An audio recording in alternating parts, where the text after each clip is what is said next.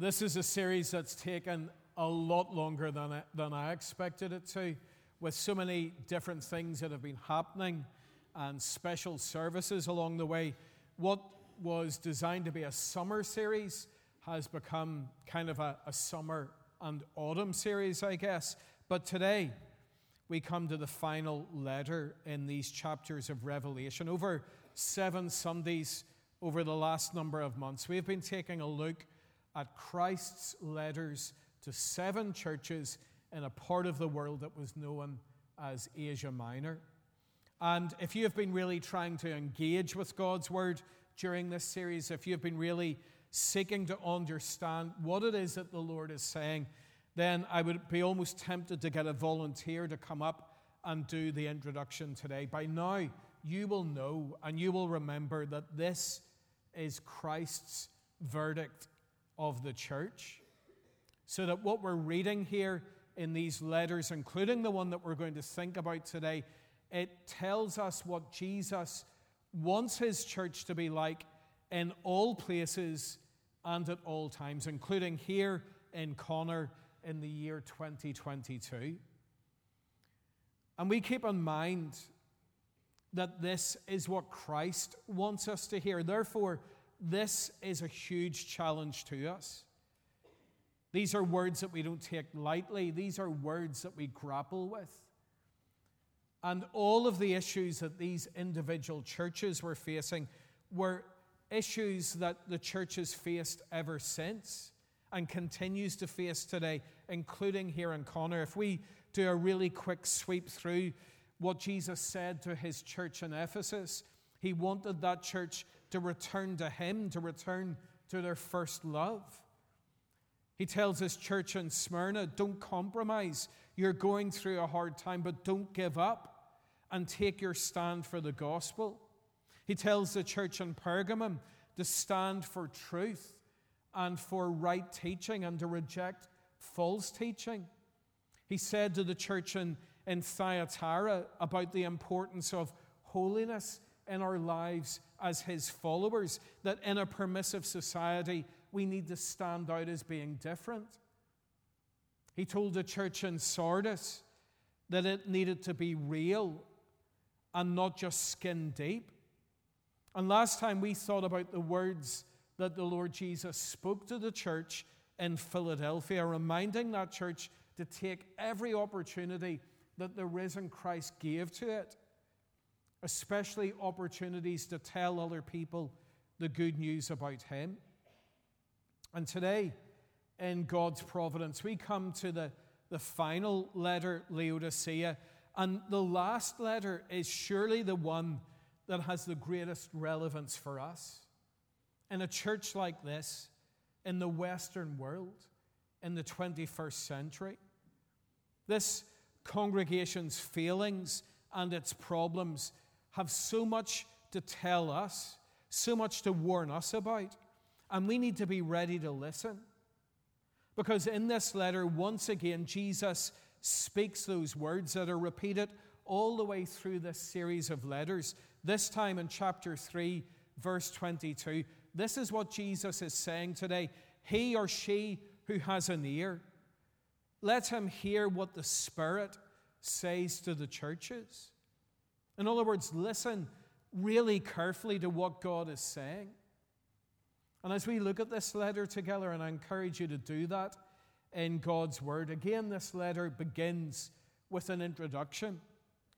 And the reason why these introductions are so important is because it helps us not only recognize who is writing this letter, but the authority with which he speaks. So the Lord Jesus introduces himself in this way in verse 14. Look at what he says. These are the words of the Amen, the faithful and true witness, the ruler of God's creation. And he's proclaiming, I am God. My word is completely trustworthy. I'm the Amen. I'm the one who is unchanging. I'm completely reliable. And I'm the one who shares in the rule of creation with God himself, because I was present there at creation. I brought this world into being with my Father. So Jesus is saying, it's not just that I'm the Lord of the church, I'm the Lord of everything, the whole lot. And he's not to be messed with. He is no light touch. And that makes his command for us to listen all the more forceful today. But Jesus, when he introduces himself each time, he not only talks about his authority, the power that he has, he talks about his knowledge as well. So that once again, in this letter in verse 15, he says to this congregation, I know your deeds. I know what you're like, and I know what you're up to. And you'll be able to see that as we look at this letter to the church in Laodicea, because we'll discover as we dig into the background that Jesus, even in the pictures that he uses, understood this church and the city that it was set in. But what kind of church was Jesus addressing here when he wrote this letter to Laodicea? Well, first of all, we discovered that it was a church that was indifferent. And Jesus knew the big problems that it had. He tells them in verses 15 and 16, I know your deeds, that you are neither cold nor hot. I wish you were either one or the other.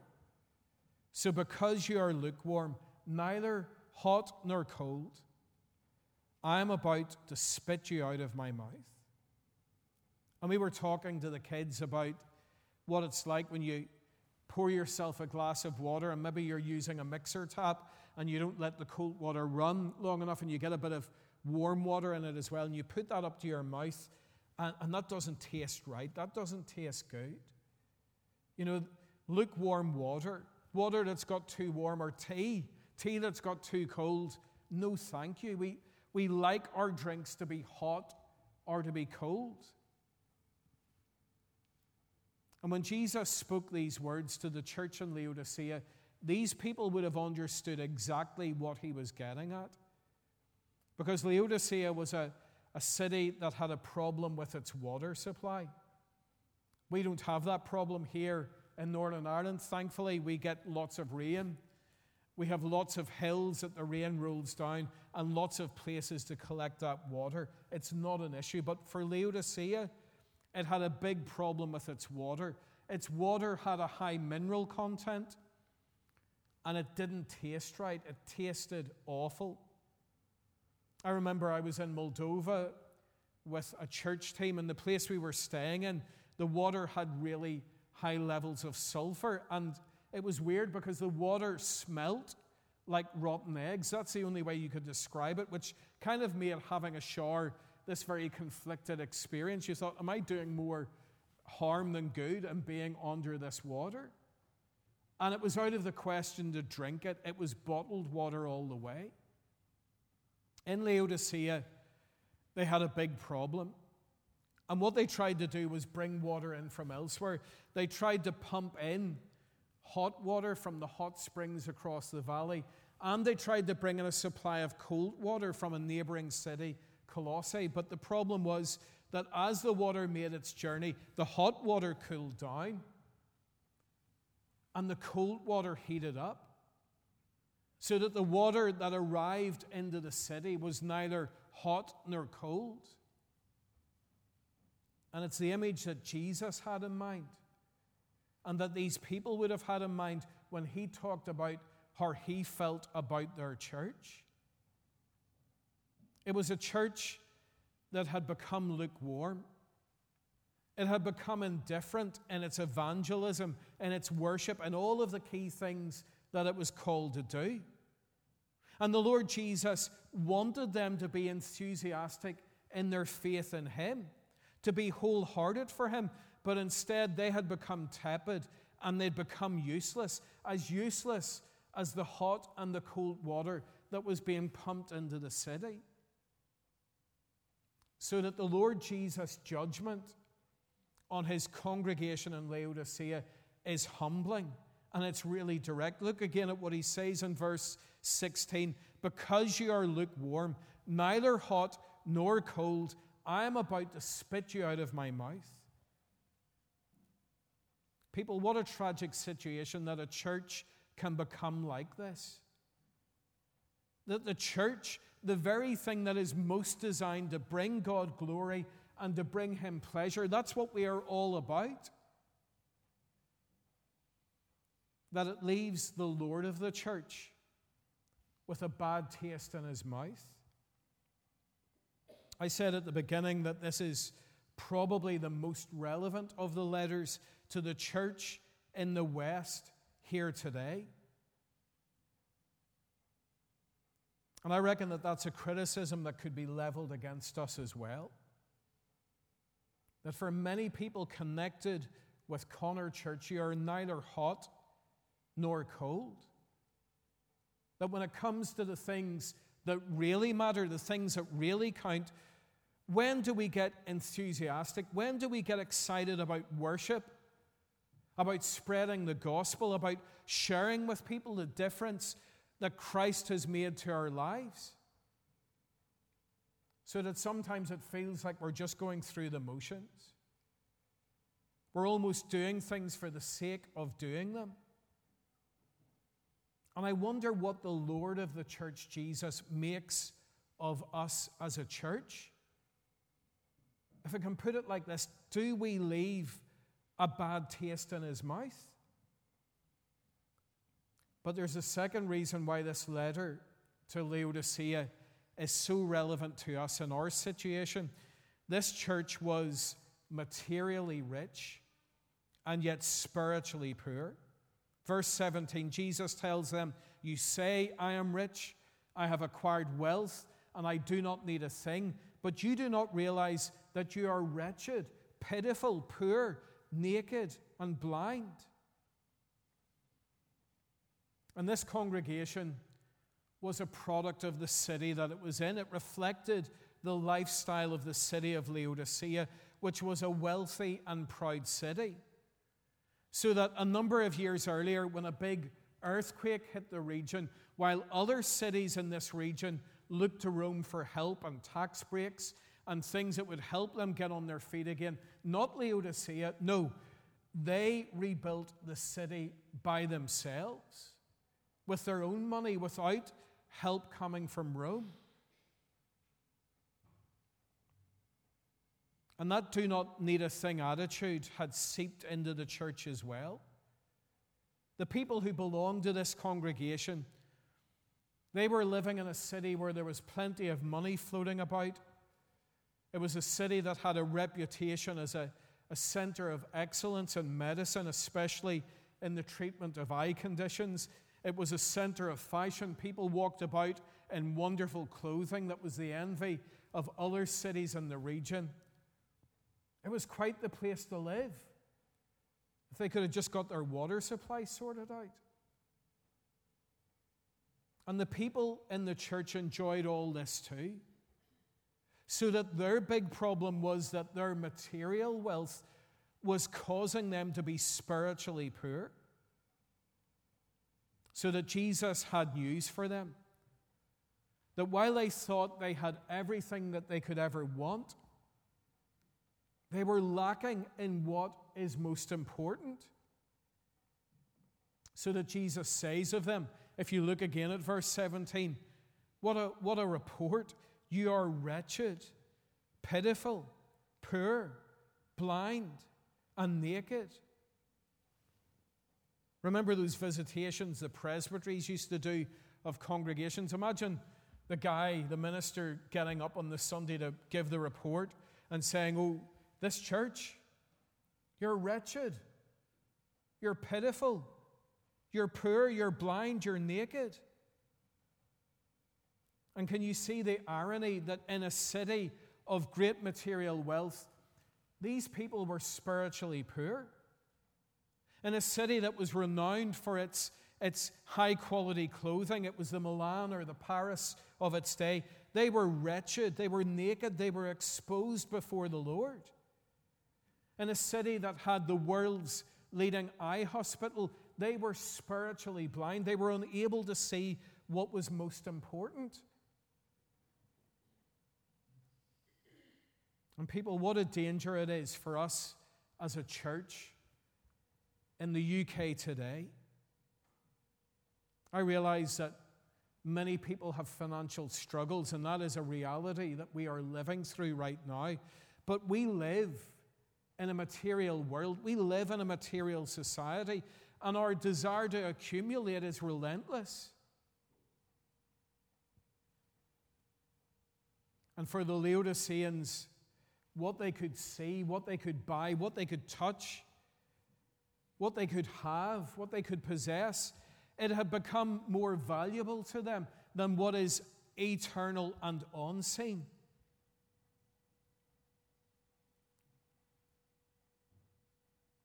And they had forgotten the bottom line, that you have absolutely nothing if you do not have a relationship with Christ. You know, one of the images from the late Queen's funeral that has really stayed with me ever since, and I mean this when I say I've thought about this so much,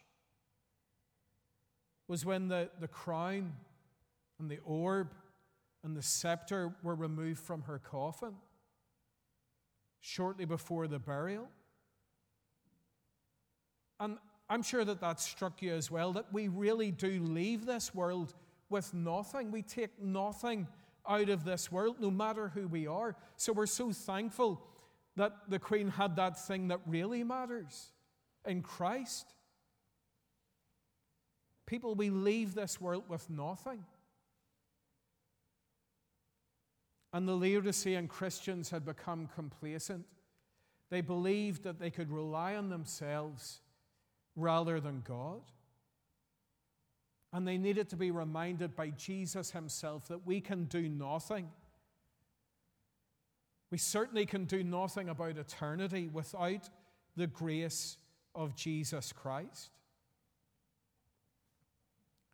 This church that Jesus was writing to was a church that needed to be wholehearted, so that Jesus, in a gracious way, begins to deal with their spiritual problem. Listen to what he says to them in verse 18. I counsel you to buy from me gold refined in the fire, so you can become rich, and white clothes to wear, so you can cover your shameful nakedness, and salve to put on your eyes, so you can see. All of your failings, all of the things that you've got so wrong, all of the things that you're deficient in, this is the solution. It is me, it is Jesus himself. They and we need to turn to Christ once again and clothe ourselves in his righteousness. Because it's only through relationship with him that we can stand before God. And these people who reckoned that true value was to be found in their possessions and in their position, they needed to be brought back to the real truth of what needs to be found in Christ. I want to ask you today, as we hear the way in which Christ offered to graciously restore that relationship again, what is most important to you?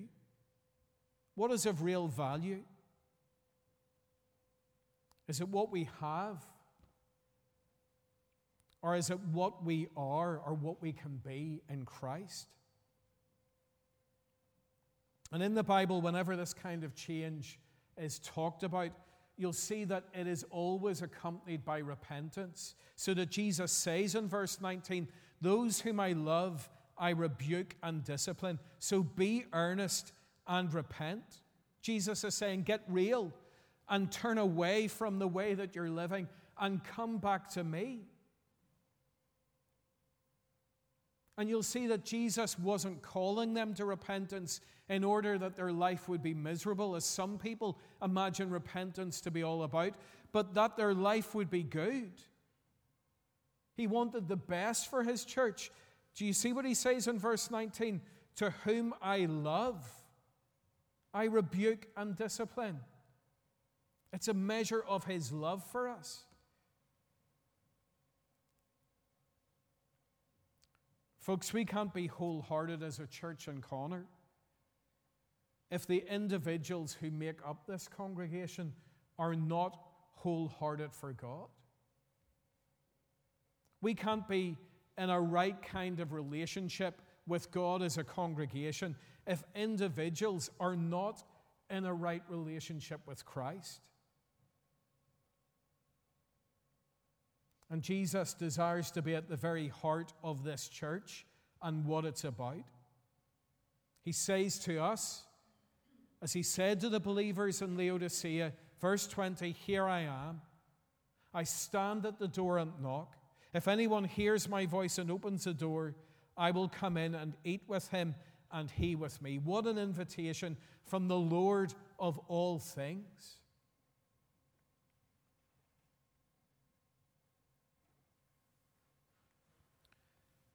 And what a challenge we gain from this letter today. A turning away from indifference, a turning away from our wrong priorities, a turning away from living for self and for gain, and back to wholeheartedness for the Lord Jesus Christ. I hope that you have been challenged in so many ways over these 7 Sundays when we've looked at these letters that Christ writes to his church. But the biggest challenge comes right at the very end. Will you live wholeheartedly for Christ? He who has an ear, let him hear what the Spirit says to the churches. Amen.